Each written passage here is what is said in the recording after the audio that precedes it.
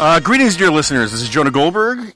This is another exciting episode of the Remnant Podcast. I'm a little bleary-eyed because I had to wake up at 4:30 this morning to come back from New York, where I was one of the roasters of Ben Shapiro last night. And it all went well. It was the Commentary Magazine roast. And one of my fellow roasters was Ted Cruz. And for a comedian, he's a fantastic senator. And then this morning I had a meeting with a bunch of senators. Hold up, I gotta diagram that. Keep going, but I don't understand yet. Keep going. Okay, so then this morning I had a meeting on the Capitol Hill with a bunch of senators. I normally don't like to meet with politicians because they're politicians, and but it was a very nice meeting. I can't get into the details about it because it was off the record and it was mostly about how to get rid of Sass. And now we have every meeting, long-awaited podcast with none other than the pride of Nebraska, the hawker of Runzas, Ben Sass. Ben, welcome back to the podcast. It is good to be here. I didn't bring you a Runza, sadly. You know, I saw ads for Runzas throughout Nebraska on our cross-country drive, and I did a lot of reading up on the Runza. Doesn't sound like a man who had the courage to eat that great German-Russian food. No, I did. I would have, but we just never felt the need to pull off the highway and go in search of them. And our state is 450 miles east to west. You never took a leak? Not at a place that wanted to sell me a Runza. So there's that. For those of you who don't know, among your listeners, there are 105 Runza stores in America, and 98 of them are in Nebraska. We know what we like. Yeah, but so is that misleading? Because is it possible that since Runza is basically a derivative of the Volga German pierogi, that perhaps there are other places that sell Runzas, they just don't call them Runzas? Oh, you wash your mouth out. That's ridiculous. All right. So last night at the roast, which was fun, and at one point I said that I saluted Ben Shapiro's ability to both praise and criticize the president when necessary, and that he is willing to take shots at the president, although he can't hold a candle to Ted Cruz's father when it comes to taking shots at the president. But Ted has a signed bullet mounted in his office, actually. Does he really? Yeah. From Oswald? From the assassination. Oh, okay. That's awesome. But afterwards, my friend Cliff Asness, who you know as well, he said that he's been listening more and more to Glop and less to The Remnant because this podcast is too dour and too downbeat. So we're going to try and keep this upbeat. So we'll start just to Can we have Sean Spicer's shirt on just to make it a little more upbeat? You saw his shirt. I did see his shirt. I did not watch Dancing with the Stars because I was busy and because I wouldn't watch it anyway. But I've never seen the show. But if that's the kinds of shirts they have, you know, I just want to know if he ever said to the producers, "I don't want to be a pirate." Never mind a really flamboyantly gay pirate. But not that Sean Spicer is gay, just that he played into certain stereotypes of what one would dress like in 1970s, if whatever. We'll move on. So I've never seen Jack coach you. I've seen you use him as a Jack was getting nervous there. Jack was very uncomfortable. So I'm like on a vision quest. There are only 3 people in this room, and I still see like 4 half-naked Indians because I'm just so tired. So, what'd you think of the Dancing with the Stars episode? I've never seen. What do you think about former administration officials doing Dancing with the Stars? I mean, it's boring to say what needs to be said, but our politics are bizarre, right? Like everybody's desperate to do constant insta-punditry, and they want to. There's this weird swallowing of Capitol Hill by reality TV, and I think it's bad for both. I think reality TV is probably better without politicians, and I think politics are better with less reality TV. So I don't know if you saw it, but things escalated a notch when former Governor Mike Huckabee, who I think has some infomercial selling like ShamWows on another network, tweeted something in support of Spicer, and Spicer said in response, "Thank you, Governor Mike Huckabee. Clearly, the judges aren't going to be with me. Let's send a message to #Hollywood that those of us who stand for Christ, #Christ, hashtag Christ is like a great title for a book. Won't be discounted. May God bless you. Mary Mother. Isn't that just like taking the Christian identity politics victim culture thing? First of all, why is he standing for Christ? He should be dancing for Christ. That's what the thing's about, right? I'm no professional theologian, but I kind of heard that Jesus Christ came to save sinners, not to get game show votes. I'm no expert on this, and you and I could probably debate theology another time, but I think the culture warring gets weird really fast. This is not what Christians in Rome were sent to the lion's den for. Though, if I ever become czar. So, no, but this gets something I talked to Mary Eberstadt about earlier on the first podcast this week. What a great new book, by the way. Yeah, it's a really great book. I've just been reading it the last 3 days. Yeah. The critiques in the back, too, just because they're short, it's a good way to kind of dive into the book. Peter Thiel has one that I partly agree with, partly disagree with, and he partly agreed and partly disagreed with the book, and Mark Lilla. And there's just it's a really, really good book. Everybody should pick it up. Although Lilla's was the only one that really engaged heavily with the book, it felt like. Rod Dreher, my friend Rod Dreher, wrote a really interesting essay about Rod Dreher. But that said, one of the things I was talking about with her is that this thing that Chuck Todd pointed out to me, and I know he's your favorite pundit. I don't even know what that means, but go ahead. Tip O'Neill is Tip O'Neill is now wrong, right? Tip O'Neill said all politics is local, and almost everything these days is about national politics, right? Everything is nationalized. We're living in a sort of a nationalized culture. I know you're trying to run for office in a specific place, and I was just talking to these senators and all the rest, but the way our media treats everything is that partly it's because of Trump, but everything becomes nationalized into this sort of general culture war thing, so that even Dancing with the Stars is about us versus them. Yeah, I mean, so surely what you're saying is true and troubling, but I also think it's a bubble. Like, I just don't think this is sustainable. I think people are smoking crack around the clock, and in D.C. and maybe New York and surely on Twitter, but I don't think most people really approach it this way. I mean, you remember that you and I've talked about this before, that sociological study called Tribe that came out maybe about this time last year.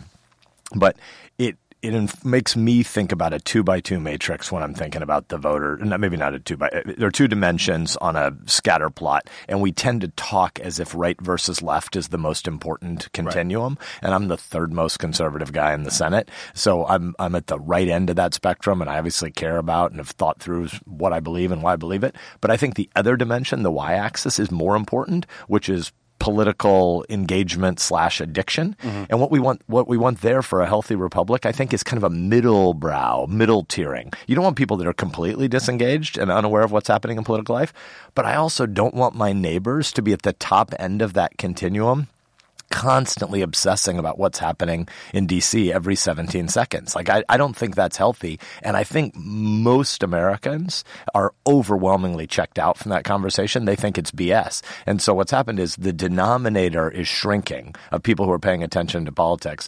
But the numerator of those people who are paying attention to politics, it's the only thing they're paying attention to, and it swallows every other conversation. But I mean, it's really significant that Sean Hannity and Rachel Maddow, the two most watched cable programs, both have less than 1% of America watching them. Sure. No, I agree with that. But, I mean, there's the flip side to it in the sense that even for people who don't pay attention to politics, there is that much attention to the nitty-gritty of politics.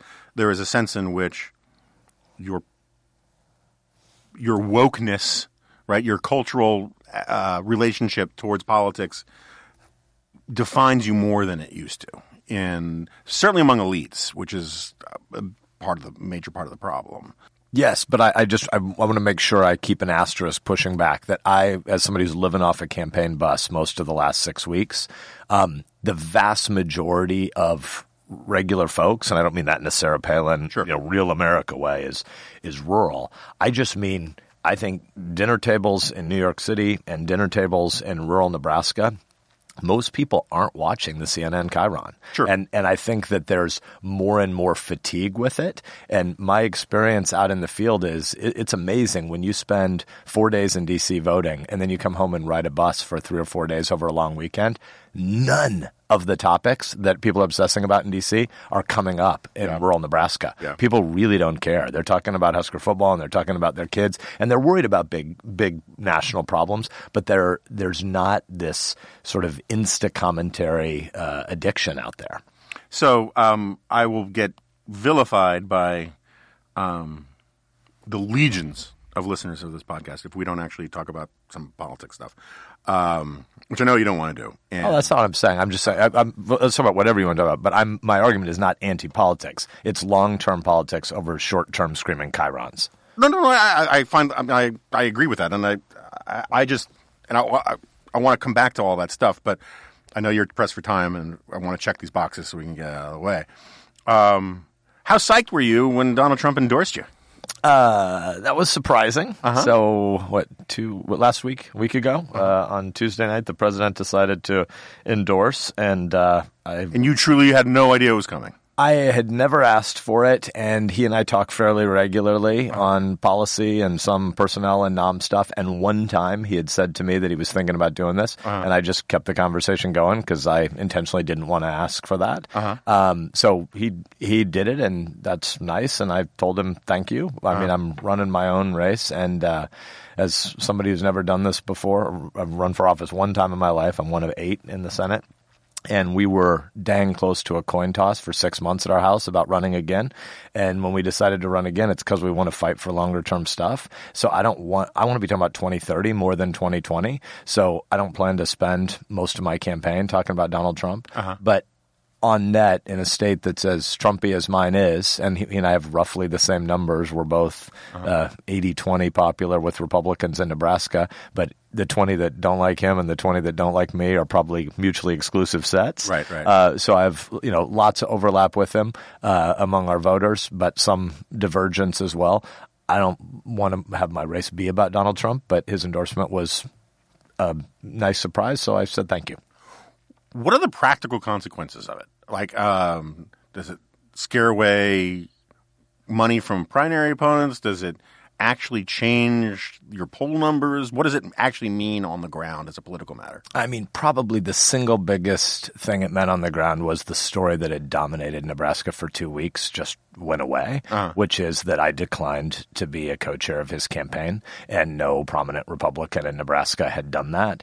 And, media that's bored tries to find a way to take one story and make it into 5 stories, and that had happened. So, I declined to be a co-chair of the Trump campaign in Nebraska because the way that it had been presented to me is the governing season was basically over and we're moving into a campaign, and this would be sort of a pledge to not disagree with the administration, and that's not reconcilable with how I see the job. I think 3 separate but equal branches need to be checking and balancing one another, and some of our arguing is in private. And on Hong Kong, we'd been disagreeing in public, and when I couldn't reconcile a non-disagreement pledge, and so I humbly said, I'm looking forward to having the Republican ticket move forward, not a switch to socialism in America, but I'll decline to be on this committee. And then it became a series of follow-on stories. Well, did your other members of the Nebraska delegation, did they sign some non-disagreement pledge?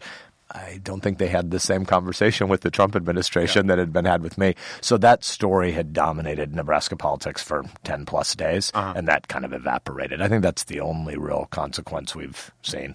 Were you facing a primary challenger? I have one, yeah. Who he must not have been happy about this news. I think he still has lots of Trump clothing, and I don't own any, and I think he's still wearing it every day. And you are, just for the record, wearing a red tie, but it is not like going 6 inches past your belt buckle, so it's not quite Trumpy. Okay. That's sort of the way Trump wears it, right? He gets these extra long ties. I remember a friend of mine in 2016 went to CPAC, and he came back and says, "Oh man, it's becoming Trumpy. All these 20-year-old children of the corn, they're all wearing their red ties way past their flies." and because that's how Trump does it. But anyway, I know you're wearing red tie because I'm a minimalist and I don't own many other colors. Yeah, well, and also it pops on a podcast, so that's nice. I was going to wear my Spicer shirt, but I'll. All right. So among the many, I happen to live in a world full of many Ben Sass fans. You know all 7 of them? I do. There are dozens of us. And twice as many people as read my dissertation. And there were the other source of consternation or concern or certainly discussion was your decision to support the emergency funding of the emergency declaration for building the wall. First of all, can you just give a sense of what your thinking was there? And 2, if you had known what was actually going to have money diverted from it, would you still have voted the way you did? Yeah. So let's do the big one first because that's the longer topic. But then the second one is still being netted out with the Pentagon, I think. So that's shorter but grayer. So here's the big view that I have. The distribution of labor between the legislative and executive branch is a total mess, and it has been for a long time, and I think it's gotten worse decade over decade for 90 years. And I think America would be healthier if the legislature had more power and the executive branch understood that faithfully executing the laws is the main responsibility. Although you did say earlier, and I didn't take the bait, that we had 3 separate but equal branches. And all right, that's another fight we could have, or argument. Obviously, there's a whole bunch of stuff that happens in the executive branch right now that are functionally legislative powers and should not be happening in the executive branch. That's a different question than what this vote was, and I'm sure we're going to do it again. I think we might be doing it again next week. It's a resolution of condemnation of the administration doing what they did with a power that they have based on crappy law, but based on law, and about a topic where I agree that there is an emergency at the border. So I viewed it as kind of a 3-ish part test. Number one, do I think there's an emergency at the border? There clearly is. Fentanyl crossings between ports of entry are up 380% over 24 months. So as an objective matter, there is a crisis at the border. Secondarily, does the administration have the authority to do this? I think the 1976 National Emergencies Act gives them that power, but it's important to know what was happening in that moment. You had all the overreach of Watergate, all the executive powers of Kennedy, Johnson, and Nixon regularly using the IRS to beat up their political opponents, for instance, tons of corruption in the executive agencies. And the Watergate babies, Congress of 1974, came in and tried to grab every power back for the Congress, and they overreached badly that it took away the ability of an administration, of an executive branch to act quickly. So the old Aristotelian idea that committees or groups deliberate better than individuals, and individuals act more expeditiously than committees. You know what this is like when you're trying to pick a movie to go to after dinner and you got 12 people quasi-drunk on the sidewalk. So I think that the 1976 granting of powers back to the executive branch was way too broad, but I think the administration has the power to do what they did, and they did it about something where I agree that there is an emergency. Now, do I think that is a good idea? Hell no. I want the Congress to claw back these powers. And here's what's really bizarre about the way this debate has happened. When you talk to Democrats on the Hill in private, and one of the reasons D.C. doesn't work is because there's almost never any in private talk. Everything is in front of a camera, which is one of the most obvious and basic reasons we don't get anything done, because people are just performing 99% of the time. When you talk to Democrats in private, they agree with the theory that the legislature should recapture some of its historic and constitutional powers. They just only in practice want to say it in public about Donald Trump. Right. And so to me, this debate shouldn't have been just about, does the president have these powers and is there an emergency at the border? It should have been, why has Congress punted powers to the executive branch for decades? And I would be a willing participant, even if there were only a couple of us, and I know there'd be more than that. Mike Lee has been a leader on this for a long time. We should be having a conversation that has Republicans and Democrats in the Congress, not talking chiefly about Republicans versus Democrats, either in the Congress or in the executive branch, but people who want to defend the prerogatives of Article 1 versus Article 2, and you can't find those conversation partners with Democrats. What they want is to just use this as a bludgeon to say there isn't an emergency at the border, or to use it as a political issue to say Trump is going to say stuff that sounds pretty dang anti-Hispanic, but they don't really want to have a conversation about regaining the powers. So I voted against the condemnation of the administration for using powers that I think they have about an emergency that I think exists. But I'd rather get on to the next topic, which is let's claw back these powers. Okay. And would you have voted for it given what the money is being grabbed from? I think the appropriations process sucks right now, and there ought to be great clarity about what stuff the administration can reappropriate. I think a lot of the monies that have been taken from accounts that need the money more. But I think that the administration has this reprogramming authority about most of the monies they're using. I just think these are prudential questions, and prudential questions should overwhelmingly be solved by a Congress that stands to more rapid accountability than a White House. So 435 of the 535 people I work with are supposed to always be fireable in less than 24 months. Mm-hmm. That's where prudential decisions should be made, so voters have the power, not executive agencies. Okay. I debate you about the wall stuff a bit, but asked and answered, so we can move on to more thrilling. And there's a parent that coaches in both our Little League baseball and our flag football league that our 8-year-old plays in, and anytime his kid starts to ask a question, the dad just shouts, "Asked and answered, asked and answered." Like, shut the hell up, kid. I've already answered that question 6 months ago. It's a really nice device. It's like not telling your kid they can't ever speak. You just say, this has already been resolved in the past and we'll be moving along. You said asked and answered. So maybe it's because I just wrote my LA Times column about this, but what you were saying about the Democrats just wanting to use these rules as a sort of constitution for me, but not for or executive power for me, but not for thee kind of thing. The Democratic debate is fascinating to me now, or the Democratic primary is fascinating to me now, because I think my record on being a critic of Donald Trump and his sort of thumbless grasp of the Constitution and all of these kinds of things is... I've never heard the term thumbless. I'm going to use that adjective 15 times tonight. Well, I mean, that's before it works, whiskey. Right? My record on criticizing Trump about this stuff and his lack of knowledge about civics, I appreciate that he wanted to defend Article 12 of the Constitution, but what is like Elizabeth Warren's excuse? So, like, we know why Donald Trump doesn't know about the Constitution, because he literally doesn't know about the Constitution, and he never pretended when he says he knows more about the Constitution than anybody, but he literally says that about everything. But we kind of know who Donald Trump is. Elizabeth Warren taught law at Harvard, and David French wrote this wonderful piece explaining how virtually her entire agenda is either illegal or unconstitutional, or obviously both. And Kamala Harris, when Joe Biden, who had in the lottery the idea that Joe Biden was going to be the paladin of protecting our constitutional obligations or something, but when Joe Biden wasn't talking like a patient at the home who wandered off into the snow.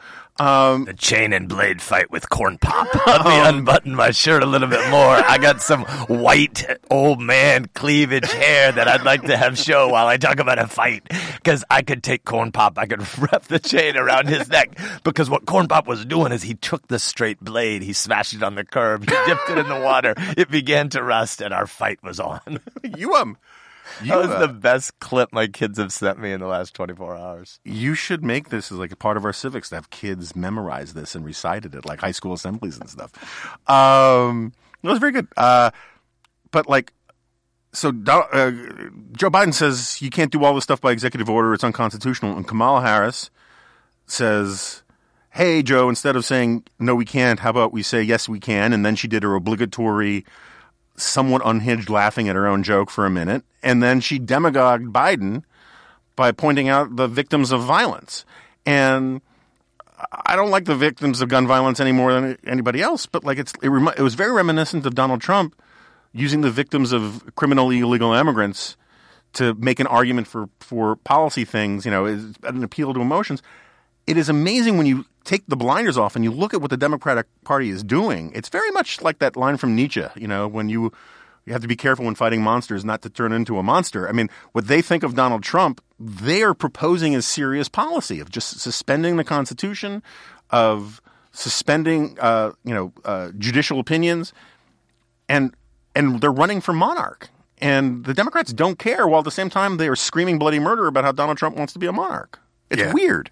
I mean, I know you've told me before that listeners mock me with a bingo card that says if I say civics, they have to drink. But, I mean, I think that woke politics is... You also, the third most conservative guy in the Senate's on the card, just so you know. Woke politics is a religion that lacks any real thought about eschatology. So you can just do it all right now. Right. And obviously we have a crisis that a lot of people think we have a majoritarian system. And that's what you hear, I think, from Elizabeth Warren. I want to, in full confession, admit I haven't watched 1 minute of any of the Democratic presidential debates, but I've read some stories about them. So I'm not exactly current on whatever she said in last week's debate, but it does seem like a complete indifference to the Constitution, even though you can say the word Constitution all the time. Because Constitution on the left usually just means majoritarianism with the presumption that they're always going to have the power. Our system is fundamentally anti-majoritarian. The American Democratic Republican tradition is about the protections of a constitution that limit government because of what we believe about the natural rights of people, which predate government. And so the word constitution on the left, as I hear it being used, usually just sounds like a placeholder for the term majoritarianism. Yeah. And they think the end justifies the means. And so the executive branch can do whatever it wants because the Electoral College is wrong and lifetime appointments to the courts are wrong. And the Senate and any, super majoritarian rules that might have been in place over time to slow down deliberation and make it actually work to refine legislation to something better than just the immediate passions of the mob. All of those things are viewed as bad because they have certainty that the majority's with them. But I think on most of the issues that you hear the left going nutty in these debates, they don't have anything like a majority with them. Yeah. But that's one of the weird – this is a point Ramesh Ponnuru makes, is that one of the weird things about our politics is both sides think they're in the majority. Right, and so when I think there's no majority about hardly anything. Right, I know, but they think they're in the majority, and so they think whenever they lose a political battle, it was illegitimate that they lost. And I think what also feeds that is that you have politicians promising impossible things. Yep. And when you promise impossible things, you are basically implying that they're possible, and then because they're not, they will fail. Right. And the assumption that people have isn't that they must have been impossible. It's that, no, this system will not allow it, and there must be nefarious, weather controlling forces or, globalists that are pulling strings, or the deep state or dark money that is preventing all the good things from happening. Right. And so it's bizarre. Both sides think they have the majority. Both sides of the culture war keep thinking they're losing. But they're all entitled to all of their wishes possible. How do you get out of that? Well, don't you? I think we're going to have to develop new habits of media consumption and deliberation, right? Like I don't mean to sound like a one-note drum, but I really do think a huge part of this is the way that we're consuming media. Mm-hmm. That people our consciousness is distant rather than local and deep, and it's impatient and it's immediatist, and there's no sense, because there's so many media cycles every 17 minutes, there's no sense you're ever going to be held to account, especially not a politician on the left is ever going to be held to account for anything they say 2 or 3 days from now, let alone 2 or 3 years from now. So you can just make all these promises to try to win in this moment by motivating the passionate young voter organizers. And then later, when it doesn't come true, as you say, you got to figure out who to scapegoat and who to blame. And so it must be procedural encumbrances against a fast-moving government. The reality is government just can't affect most of the things that these people want to bring about. Right. But I think we live in a moment where it's possible to have a global shared media cycle every few minutes in a way that just doesn't comport with the human soul, right? Which is so much of what's wrong about this is a sense that if you consume faster, somehow the world will actually undo all the problems that go back to the Garden of Eden. Mm-hmm. And it simply isn't true, which is one of the reasons why, I've had 3 Twitter fasts of many months in the last 18 months, such that I looked back the other day and I've been on Twitter less than 5 months in the last 18 months.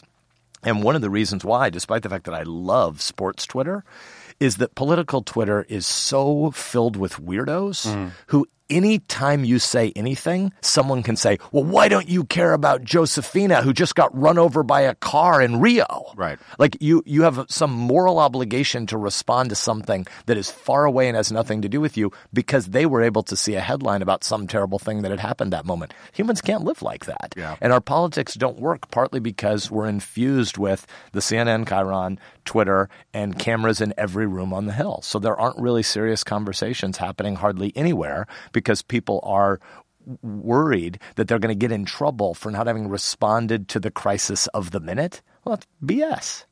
Humans can't do that. No, it's funny. I mean, it's one of the things other than, physique that you have in common with John Podhoretz is don't insult him like that. that you both fled Twitter, and it's made John a much happier guy. It's made me a little sad, by the way. There are a bunch of things I miss about it. I mean, it's adult video games is mostly what Twitter is. Yeah. But my kids, we live in a rural place, so we're in the car a lot. And my kids and I, when we see something funny or my 8-year-old brings home a dead animal, like the adult video game of Twitter, we think is kind of fun to share with another couple dozen of our friends. I don't care about – I mean, I care, but I don't really care about the big follower group. I use Twitter as a distribution tool to a handful of families that we're friends with. And so we feel like we're not doing that and we're missing out on sports Twitter. But political Twitter is such a toxic place that I think it warps people's consciousness into thinking that that's representative of the real world. And my friend Arthur Brooks has those stats that show what's it like 13% of Americans on Twitter are on Twitter, and 80% or something of all tweets are from less than 2% of the people on Twitter. Yeah. That is just not reality, but it creates a feedback loop that never really makes any progress. It's just rage. So I want to come back to this in 1 second, but you did say something that I think some listeners are going to be curious about. When you say your 8-year-old brings dead animals home, are these animals that he killed? Are these animals that he found? Is this like a roadkill meal? Is this one of the warning signs for serial killers? I mean, we wanted some context about this. All of the above. Okay. Yeah. All right. Okay. Yeah. I've been watching a lot of Mindhunter lately, and so I'm worried when I hear about small children. My daughters are 18 and 15, and one of the things, I hope she's not a listener to your show. She's definitely not a listener to your show. My wife called me last night and said, I can't take it anymore. I can't talk to middle kid anymore. I won't name her since she's about to get publicly ridiculed. She goes, you need to get her on the phone and you need to tell her, this is my wife, get out of my business. It's my choice about whether or not Breck is allowed to kill turtles tonight. There's a whole bunch more context we need to unpack there. There was no intentional killing of turtles, but there was enough turtle capture happening last night at our house that my 15-year-old believed that the 8-year-old was going to be responsible for the expiration of many turtles. I see. Turtle capture sounds like a weird zoological version of public choice theory, and I'm not sure I want to explore that too much in depth. But have you weighed in or followed? I know you've got other things to do, with all the runzas and whatnot. Maybe we figured out a way to make the title of this one "Runzas of the Bull." But the debate, the David French, Sohrab Ahmari stuff, nationalism versus classical liberalism stuff. The reason I bring it up in this context, it's a running theme on this podcast, so you don't have to get into the weeds on it. But I think a lot of people would love to know where you come down on it. But when you talk about the Twitter thing, this is one of my peeves, is that one of the reasons why this nationalism thing has become such a thing, at least in the Sohrab version of it, is that social media makes it feel like we all live in a very small town. Yeah. And we get very, very angry when somebody in our small town lives wrong or thinks wrong. And I'm sure in the 19th century someone did something worse than a drag queen story hour 3,000 miles away from them, but they never heard about it. Right. They therefore didn't care about it. By the time word got to them, right, the strange man who wore a dress and read a book had probably given up the drag. Who knows, right? But because this stuff is so immediate, it's like the Covington kids thing. It puts this stuff right in your face, and it feels like they're violating sacred ground in your own home, when in reality they're very, very far away. And that encourages this notion of nationalism and conformity that we all have to live the same way in a giant nation, which was never the Founding Fathers' intent. That's really well said. So before we talk about French and Amari for a second, have you read Ryan Holiday's new book, Stillness is the Key? No. So he does, modern Stoicism stuff. He has this very interesting little vignette that he opens one of his chapters with, where Napoleon prohibited his executive assistant from opening his mail, any letter they would get, for 21 days. And then they would open it, and then the assistant would decide, is it urgent? Do we have to run in and interrupt Napoleon, whatever long-term planning operation? I just hope no one sent him a puppy. Anyway, I'm sorry. Wedding crashers line there. You know that you're not keeping that puppy. What Napoleon was saying, and we're not affirming all of his management techniques, but what he was saying was the vast majority of the stuff that I have to be reactive to, I really don't have to be reactive to, and the vast majority of it will solve itself quickly. Right. If it's really important, it might still last 3 or 4 weeks from now, and then maybe I should respond to it. But Holiday makes the point that 70+% of all the mail they opened, they just threw away because it was 3 weeks old and it had resolved itself and it wasn't worth interrupting the proactive stuff they were doing. And I think that proactive versus reactive thing, it's one of the things that is wrong in America. Lots of people's families are a show right now. Like, there's a lot of stuff falling apart in America, and instead of responding to what we should be dealing with locally to make sure our kids are better prepared to navigate an economy that's going to be really disruptive in 5 and 10 years, we can be enraged about something that someone else did somewhere on Twitter. And you and I have talked about this before, but my grandpa, when I was a kid, never went to college, but it was the fundraiser for a local college, and he traveled 6 weeks out of every 6 months. He'd do a 6-week East Coast tour, 6-week West Coast tour, meet with all the alumni of the college, and raise money for scholarships for poor farm kids to come to the school. And one of the most vivid images I have of my childhood is twice a year you'd go over to greet Grandma and Grandpa as their big Chevy Impala would roll back up into the driveway, and you'd go into their kitchen, and the neighbor kid that got their mail every day would have made a stack of the local newspapers. Yeah. And the Fremont Tribune, the daily paper in our town, 6 weeks of it would stand like to my chest. Mm-hmm. And Grandpa viewed it as a moral obligation that he had to read 6 weeks of that paper every 6 months when he got back. Why? Because he needed to read the obituaries. Because he needed to read all the Little League scores so he'd known which kids in the neighborhood had had great moments and he could congratulate them, and which kids had had a tragic character-building experience that their team crapped out in the playoffs, whatever. That stuff, that journalism, that news, even at 6 weeks old, mattered. Mm-hmm. There was something happening there that meant the information we were taking in was information we needed. How many people think if you go camping for 2 weeks and you come back, you need to you go to your DVR and watch 10 days of CNN screaming chyrons? Yeah. Of course it doesn't matter to you what nonsense they were screaming was going to end the world 8 or 9 or 10 days ago. And I think the pace of our news consumption is really, really destroying us. It undermines the ability for politics to focus on a small number of long-term things. But more importantly, it allows all of us individually to escape the actual callings and vocations and moral obligations we have in our neighborhood. And so I know that I'm being told by my team that McConnell's just called a vote, so I'm going to have to run from the room in a minute. But on French Amari, I would say that's code for open a new bag, a white bag, right? Of coke. Excuse me? Sorry, never gone. Go. Oh, yeah. Cocaine Mitch. I have a great tank top that a dude on the street gave me of Mitch McConnell snorting the white powder. I'm 80% French. 5% Amari, and 15% really, really dissatisfied with missing pieces of the debate. So I think the great thing that David is right about, and those of us who think we're part of the classical liberal tradition believe in, if we're anti-majoritarians, it means that in this weird coalition that is the right, I'm not going to trust that big business is going to defend federalism. I'm not going to trust that populists can possibly defend free speech because they're majoritarians. And so what I think my obligation is as a principled pluralist is try to maintain a public square where free speech, press, assembly, religion are affirmed even when I differ with the people. What's great about America is we don't hit each other in the head with hammers. We protect each other's rights to argue with words, but most of those arguments happen in books or around dinner tables or when you're inviting people to church. Like, Twitter is not really changing many people's minds. And so I think there's something big that's missing in their debate right now. But if you got to pick between those two, I'm with French substantively, and I think in the debate he just obviously kicked butt. Yeah. Yeah. I know you have to go. Just one little gift to you. If you don't want to, on the hustings, be quoting Napoleon to make this point about leadership stuff. Thanks. The great Calvin Coolidge, praise be upon him, said that if you see 10 problems rolling downhill towards you, do nothing because 9 will roll into a ditch before they reach you. That's good. That's so. Praise be to Cal. Senator Sask, nice to have you here. Thanks. Welcome for the back. invite. I hope you won't take so long the next time to come back. I'll bring you a runza when you're in North Actually, Carolina. I would like one. I would like one. Okay, we'll do it. Thanks, dude.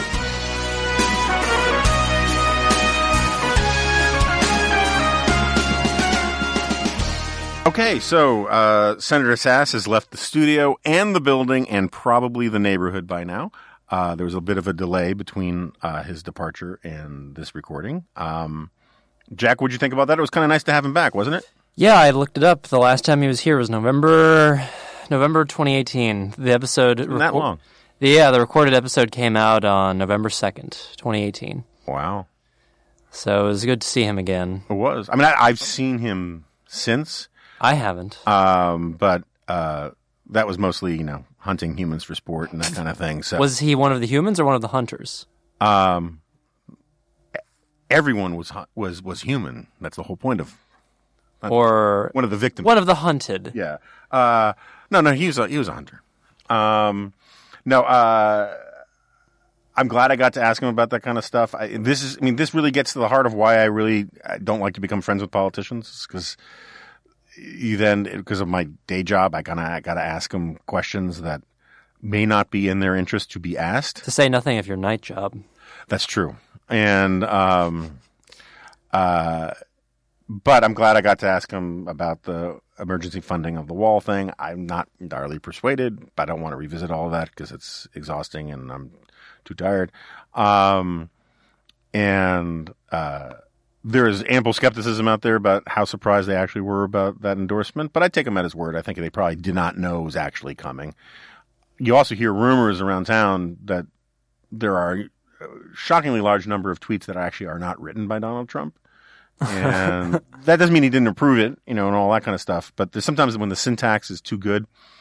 Or too bad. Or too bad, that's right. Sometimes it seems like, sort of like, I don't know, like Joe Biden trying to speak jive. It feels too forced when they try to get the syntax all messed up. But anyway,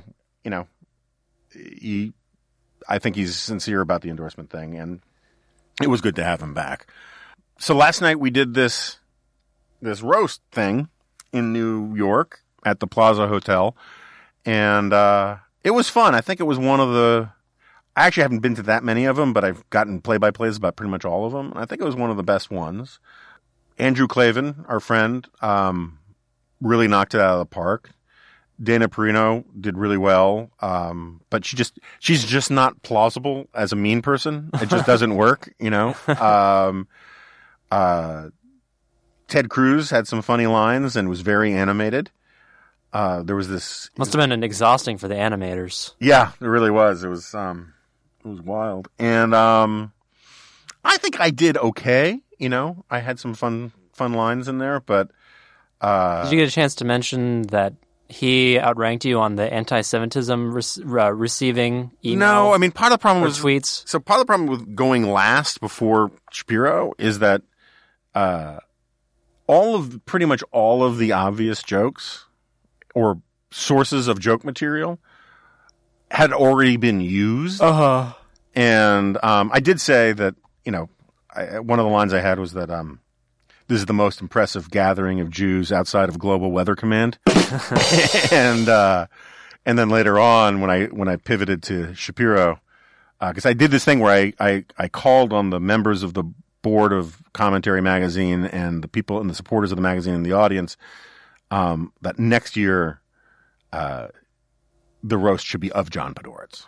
I think in his heart of hearts, that's what John wants, but he can't propose it. And people would people would fight with broken bottles and sticks to be one of the roasters. And as I put it in the roast last night, who wouldn't leap at the opportunity to publicly criticize John Podhoretz without fear of being called an anti-Semite? Or without fear of interruption by John Podhoretz. Well, that was one of my other things, is like, where else can you get to speak for 10 minutes in front of John Podhoretz without getting interrupted? But lots of people made that joke because there were a lot of people who listened to the commentary podcast. And it's funny because it's true. But then I had this thing where I said that... Please don't kill me, John. I'm sorry. When I turned to Shapiro, I talked about how, it was like, speaking of anti-Semitism, which was always a fun line to use, I said that Shapiro is arguably the most hated Jew in America, at least since Jeffrey Epstein, quote unquote, died, and I used air quotes around it. Yeah. And I was like, well played, Global Weather Command. Well played. So anyway, it was fun. Hopefully the comment pod will release the video that they made introducing Shapiro, which must have cost a fortune. It was amazing. I mean, it was like legit amazing. It wasn't like the one they did for me, which was just a bunch of clips from like Special Report and whatnot that you found. It was of you laughing, of me laughing with my, quasi Scooby-Doo laugh. And, this was like high-end production values. It was like a musical theater thing, and it was fascinating and really, really well done. So I don't know if they're going to release that or not, but Pod could actually like sell ads for it on the commentary website if he wanted to. It was really good. It was really impressive. And so that's sort of about it. Anything else that we need to be discussing? Well, I know in the recent episode you were stressing that you wanted Madeline Cairns to be on the show. I saw that you had her on your little niche podcast. Yeah, I got her first. Son of a But you got her by Skype or something, right? No, I was able to do it in person. Really? She was in town, yeah. Damn it. Yeah. How mellifluous was she? Oh, quite. Yeah. And I got her to sing as well. Did you really? She's a trained singer. Yeah, I know. Yeah, so... Oh, I hate you now. Now. I hate you more. Well, congratulations, you rat bastard. And thanks. Young Americans. Youth for Brexit, question mark. It's the episode. Ricochet. Yeah, we'll put it in the show notes way down at the bottom. That's where it belongs. It's where I belong. Yeah, so like, but like Shapiro was, when he got to go at the end, he took some shots at me, which is totally fair and all that. But one of the things he was talking about how like down I am these days. My podcast is called The Remnant. My book is called Suicide of the West, and then Cliff Asness tells me about how like this podcast is too much of a downer. So we got to look for some more upbeat opportunities. I just don't know, it's not really how I'm wired. Yeah, I mean, forced happiness is even worse than it is. Unforced sadness, I think. Yeah. But there are things to be happy about. We're alive. That's the first thing that comes to mind. You have lots of frescoes in front of you. Something to be happy about. They're all empty. But they were full, and they're in your body. Yeah, I don't think this is a fruitful line of conversation. All right, so anyway, thanks to everybody for listening.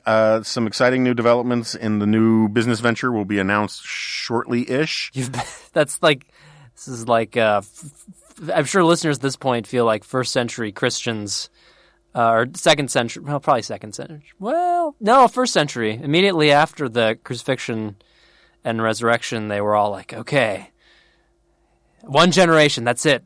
Yeah. But you for real. Real things coming soon. Real things coming soon. I'm not sure that I want to have to carry the burden of being compared to the returning Messiah in terms of what we're going to be able to deliver. Yeah, it's kind of blasphemous. That's the thing I immediately thought of. Oh, well. It's just casual blasphemy. Well, I mean, you're like Sean Spicer. You're standing for Christ on this podcast. Yeah. So anyway, and if you want to subscribe to the G-File, go to Reagan35x.com. I met someone who's a big fan. He talked to me about how much he misses the G file, and it's so sad that I stopped writing it. So there are people out there who don't even know that the G file still exists. Yeah, that's unfortunate. There has been no cessation. Yeah, it has been completely continuous through our various the means that we've established. There has been a G file. There was no break. There was a remnant break. That's right. No G file break. So you can subscribe at Reagan35X for a little while longer, but that site is going to be replaced by something else sooner rather than later, depending on what kind of timescale you're talking about. Will you keep the rights to Reagan35X.com? I think we'll own it. Yeah, I mean, why would we give that up? It's Yeah, I mean, like I would. That's gold. Tweet about us on Twitter at Jonah Remnant. Send us an email at remnantpod@gmail.com. And I have no idea what's happening next week, but we'll see you then. Oh, I do. What's that? Should I tell you? I guess should we make these? Should we be transparent about this? I guess we can make the decision later. What's happening next week? Mike Gallagher can do the Half-Baked Ideas episode this time next Tuesday. Really? Uh-huh. It's very exciting. All right. So, and my calendar is free on Tuesday, I assume? Yeah. Oh, okay. So there's still time for people to send more half-baked ideas. This is very exciting. I am hearing about this is breaking news for me. This is very exciting. Okay. I'll keep this in the episode then. This is authentic. This is true. This is true podcast joy here. This is not, Yay! Happiness. So, for those who don't know, Mike Gallagher, second two-term congressman from Wisconsin's 8th District. Where the Packers are. He's a big fan of half-baked ideas. I kind of like quarter-baked ideas, but we're going to meet somewhere in the middle about sort of goofy, strange, funny, interesting, quirky, outside the Overton window ideas that you think would make the country or the world or anything else better, and stuff like my desire for letters of marque and reprisal for hackers, that we can bring that back, or I want to bring back the Vatican armies, the papal armies. Gallagher is more of a half-baked guy, so he wants chin-up bars in every airport, and people can get points towards better seats or boarding or whatever based upon how many chin-ups they do. I've been an advocate for many years, really a leader in the field of airborne laser volcano lancing, because that's really the only way to sort of let off the pressure before these calderas and whatnot destroy the planet. Yeah, in fact, every summer when we have a new intern, I draw a diagram of this for the intern to explain the concept. Oh, okay, cool. Yeah. We just need more powerful lasers, but that's true about so many things. What is that not true of? Exactly. So anyway, send your ideas to remnantpod at remnantpod@gmail.com. And we'll talk about all of them, or at least a lot of them, or some of them, next week with Congressman Gallagher. And until then, I'll see you next time. No, you won't. This is a podcast.